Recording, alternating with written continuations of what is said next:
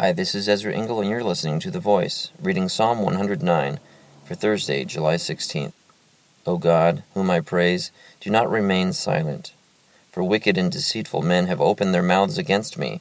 They have spoken against me with lying tongues. With words of hatred they surround me. They attack me without cause. In return for my friendship they accuse me, but I am a man of prayer. They repay me evil for good, and hatred for my friendship.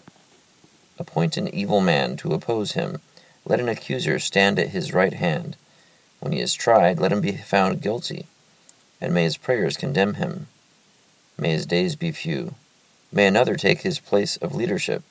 May his children be fatherless, and his wife a widow. May his children be wandering beggars. May they be driven from their ruined homes. May a creditor seize all he has. May strangers plunder the fruits of his labor.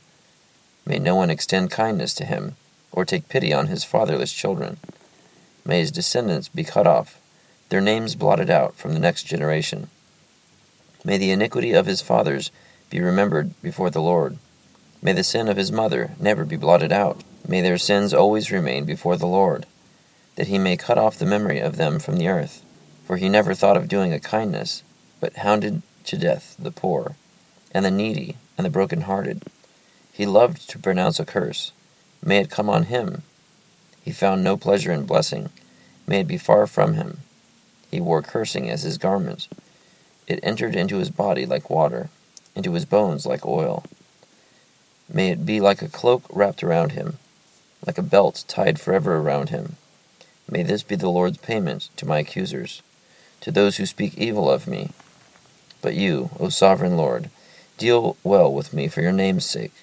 Out of the goodness of your love, deliver me, for I am poor and needy, and my heart is wounded within me. I fade away like an evening shadow. I am shaken off like a locust.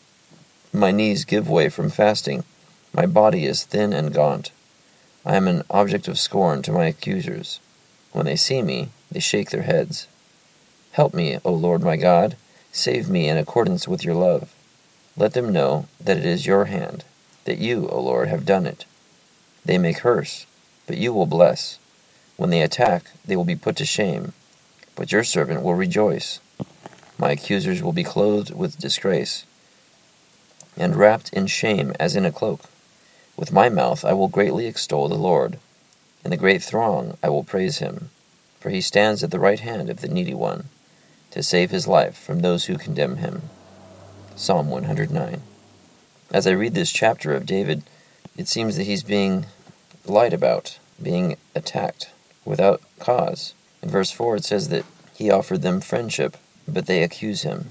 Then for many verses, up to verse 15, David prays a curse on his accuser. It then talks about how his accuser loved to pronounce a curse, and then he asks God to deal with him according to his love. Some of the curses that David offers to his enemy, I feel like they go too far to me.